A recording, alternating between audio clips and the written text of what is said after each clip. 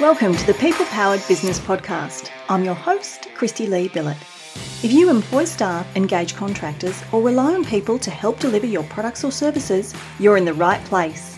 Join us each week as we dive in to uncover what makes people tick, learn the best strategies and tactics to build an amazing team, and most importantly, discover how you, the business owner or leader, can unleash the power of your people to help create the successful business you deserve. Let's get started. Hey there, it's Christy Lee here. Welcome to episode number 140 of the People Powered Business Podcast. Wonderful to have you here. I hope you are having a wonderful day, whatever you're up to. And for our new listeners, welcome. Great to have you here. And for our regular listeners who I know tune in for these more technical updates that we do from time to time, welcome back and thank you so much for your continued support of the podcast. Now, today we do have a little bit more of a technical episode. You will, if you're a regular listener, you'll know I don't like to get bogged down in these things too often, but there are occasions where I feel it's really important to bring you all the latest from the technical land of industrial relations law. Now, don't panic. I promise this is not going to be lengthy and it's not going to be too detailed and difficult. I will simplify it all for you and let you know the bits you need to know and the bits you don't. Because, well, if you read the legislation, it's great reading to put you to sleep, let's be honest. Nothing that you read written for that purpose is fun and entertaining, and this is absolutely no different. So I promise to make it short, sharp, simple, and relevant for you. So today we're going to chat about the Labor government's industrial relations reform agenda and what their focuses are and why you need to know. I'm going to let you know the bits that we don't know about yet, because I am getting a lot of questions from our people-powered HR members and others about what's the latest, and there is a lot that we are yet to learn. Because there's a lot that's still before Parliament. So there's a lot of decisions yet to be made. So I want to uncover what that is so you know that you haven't missed anything. And I want to let you know what has been confirmed, what is passed as law, and what you need to know about right now to be compliant with that law. So that's what we're going to go over. So let's start at the top. The Labor government's industrial relations reform agenda. Now, like any time that we get a new government, particularly federally here in Australia, there will be change to the industrial relations laws. I kind of liken it to getting a new CEO in a business or a new leader in a business. People like to make their mark, right? They want to sort of stamp their mark on the business or on the portfolio they're responsible for, whatever it is. They want their impact to be felt. And inevitably, it involves change, making some sort of change. So it's not at all surprising that we are in a situation where there is going to be change to the industrial relations landscape. I think we have to remember we're coming out of a long period of having a Liberal government here in Australia. Liberal and Labor have very, very different views when it comes to industrial relations. And whilst even under a Liberal government, many would consider our industrial relations laws to have been very employee-focused, as you can imagine, it's going to become even more so under a Labor government who are, of course, all about a fair go for the employees. And I'm not saying that's a bad thing. That's not a commentary either way, but it is the reality that they are, of course, going to want to make change, and their key focus is going to be on looking after employees. This was, of course, part of their election campaign and their election commitment under the Albanese government. So they have to come through with those promises that they made in that election campaign. So the key focuses of the reforms they're going to look to make are going to focus on job security for those who are in insecure employment. I'm going to cover a little bit more about that in a moment. Around protecting employees' rights and enabling employees to better negotiate and bargain for their workplace entitlements. There is, of course, a strong focus, and I think this would have been the case under either government, on gender equity in terms of pay equity in the workplace, around protecting employees around issues like sexual harassment. I mean, the media coverage around that at the moment is, of course, extraordinary. And we will see a focus on continued wage increases, because although as employers we feel like wages are a little out of hand, and if you're hiring at the moment or just trying to retain people at the moment, wage costs are massive. There's no two ways about it, and we're not going to see the heat come off that anytime soon, partly because the market is demanding it, but from the government's perspective, the cost of living increases are not being met with real wage increases. So people are not seeing their wages increase to the same level that the cost of living increases. That puts a whole lot of pressure on families, on households, on ultimately on government through welfare. So we will see continued focus on that. So whilst the government doesn't determine what the next wage review is going to look like, they will be putting pressure on it for it to be a decent one because of those factors. And I anticipate it will be quite a big one again next July. So they're the key focuses they're looking at. They're wanting to protect workers, protect employee rights, create more job security for those in insecure employment, fix this gender pay gap issue in the workplace, and continuing to put pressure on wages to increase across the board. So if we drill down a little further, as I mentioned earlier, there's a whole lot that we don't actually know yet. We don't have the answers to. And that's because at the time that I'm recording this, and I will preface this and say by the time it's live, things may have changed because I'm recording a few days ahead. But there's a lot that's currently before Parliament. So what is currently before Parliament at the time of this recording in, where are we, early to mid-November, is the Industrial Relations Reform Bill, which is a 250-page document, interesting reading, known as the Fair Work Legislation Amendment, Secure Jobs, Better Pay Bill 2022. When the title of something is that long, you can only imagine the detail in this thing. So that is what is currently before Parliament. Now, of course, as we head towards the end of the year, Parliament only has, a certain number of sitting days left. Labor would love to see this get through this side of Christmas. We will wait and see whether that happens, of course, and whether it all goes through, what tweaks are required. There are some things here that there is a lot of discussion and tweaking that may need to happen to get it across the line.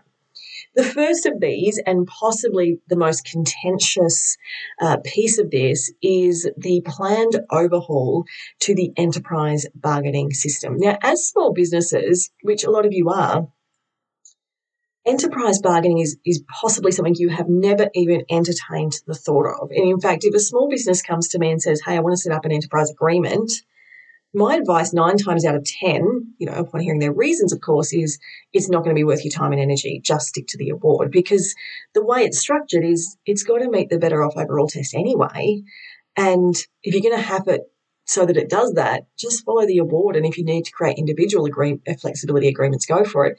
So there is a lot of effort that goes into creating an enterprise agreement, none the least of which is the bargaining process, of course. And I have been involved in them, and it can get heated and lengthy and, to be honest, massively time-consuming. So it's not something that a lot of small businesses enter into. It is certainly something that a lot of big businesses do enter into. And sometimes there is really good reason to enter into an enterprise agreement in terms of simplifying things for you. So I recall some years ago I was working for a hospitality business we were looking after their HR, my consultancy practice was. And across that business, just because of the complex nature of the business, they had so many different modern awards in play. They had a restaurant on site, they had a function centre, they had a hotel, they had a day spa, they had a cafe, they had a bar, they had a golf course. So as you can imagine, and they had a massive team of gardeners who created the most stunning gardens. When you've got that many different elements to your business, there are a lot of different modern awards at play, I think 5 or 6. So in an attempt to simplify things and have almost one set of rules for everyone across the business, although obviously with different pay scales, they did create an enterprise agreement, and it was absolutely worthwhile doing for a business with that much complexity. But for many other small businesses, it's simply not worth it. So, but for big businesses, enterprise bargaining is a big thing, and it is something that does take up and consume a lot of time and energy. The key change that Labor are pushing for here is the creation of multi-enterprise bargaining. What that simply means is that people will be able to create enterprise bargaining agreements or enterprise agreements between workers and two or more companies. As an example, let's say you've got a landscape and gardening business and there are 5 other landscape and gardening businesses who maybe you chat to, you're all part of the same mentor group, something like that. You could get together, if these rules go through, and with your employees, all of the employees under all of these businesses, create one enterprise agreement. Now, there are many reasons that may actually be really helpful and valid, but I can tell you that business groups are very concerned about this particular element of the reform, and rightly so. It is something that I have a lot of concerns about from a practical, HR practitioner perspective. There's a couple of things. Business groups are definitely pushing for this to be an opt-in so that businesses cannot be forced into a multi-enterprise bargaining situation if they don't want to be. And I'm certainly hoping that that is a tweak that is made. And of course, there is a lot of concern for smaller businesses who might be in this process. Let's say you've got 3 businesses participating. One business has 200 employees and one business has 20 employees. Whose employees are going to get a bigger vote here? Naturally, the 200 employee. So there's a lot of concerns about how small businesses will fare with this. They are making provisions like it being a percentage of employees from each organisation. So it's meted out a little bit. But there's a lot of question marks in this one for me. And of course, the detail is yet to be released and the devil is always in the detail. But that will be a monumental change if that passes Parliament. I will be watching it closely, and when we know more, we will let you know more. I imagine there'll need to be some tweaks to get that through because it can have some huge ramifications. So that's one to definitely watch out for that we are waiting on. A second really interesting one is the potential that they're pushing for the Fair Work Commission to be able to rule on hybrid working models, especially for certain groups of employees. Now, this is fascinating. What we know now is that under the National Employment Standards, there are certain groups of employees who have the ability to make flexible working requests. These are parents of school-aged children, carers. There's a number of groups of people that have this ability. And the employer has to, where possible, allow for that. But in practice, it doesn't happen. And it certainly doesn't happen that easily. One of the key extensions that the Labor government is looking to make to this is this change to hybrid working models. So when many of us were in the pandemic, we were working from home when we would have ordinarily worked from an office. And a lot of employers right now, and it's a hot topic, are trying to get their employees back to work, back in the workplace, in person. And of course, there's pushback from almost everyone that I speak to who want at least some form, of a hybrid model where they're doing some work from home and some work from the office.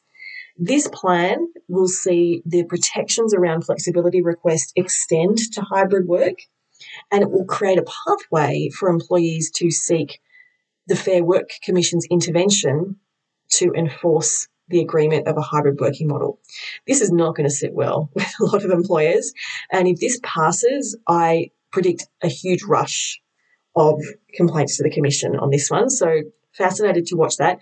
I suspect that will go through, but we'll wait and see. They're also looking to, as I mentioned earlier, protect employees who don't have a lot of job security. And this is going to happen in a few different ways. One of the key ones is going to be really looking to tighten the rules around rolling fixed-term contracts. This is where someone is engaged for 12 months and then at about month 11 they say, let's give you another 12-month contract. It's a much bigger problem in bigger businesses and government departments certainly than it is in small business. So that would be interesting to see if they do tighten that. Again, I think it's quite likely that will go through. So that'll be interesting. That's going to be one of the key things. There's also going to be some protection around what we call gig workers and some reforms around the Fair Work Act being extended to cover gig workers, which it currently doesn't in a lot of capacities. So again, the devil in the detail on that one, but I'll be watching that very closely. The government is seeking the ability for the Fair Work Commission to make rulings on equal remuneration orders. Now, this is an attempt to close the gender pay gap that exists. Now, For some of you, you will see this in your workplaces, in your industries, and you will know that it's a thing. For many others of us, we don't see this in our particular industries and it simply doesn't exist, but it does in some places. And we know across the country there is a gender pay gap. So they're really going to seek to close this. And one of the ways they're looking to do that is giving the Commission more powers, basically, to make equal remuneration orders so that a female is being paid the same as a male in the same role, which seems sensible. An interesting element of that is that they are looking to abolish pay secrecy clauses in employment contracts. Now, I don't know how I feel about this, if I'm honest, because I think that your remuneration is a personal and private matter. And unless you want to share it, I don't know how I feel about the abolition of that clause. I guess what they are seeking is that employers can't enforce people to keep it secret. But I don't know. I'm on the fence about whether that's a great plan. So we'll see how that plays out.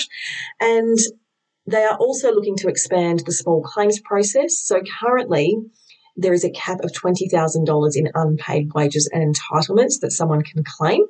Through the small claims process, Labor are looking to have this lifted to $100,000. That'll be interesting as well. That could be something that also sees a rush of claims being made if that does pass. And finally, they are looking to create a pathway for victims of sexual harassment at work to be able to get the support and the rulings they need from the Commission's end more quickly.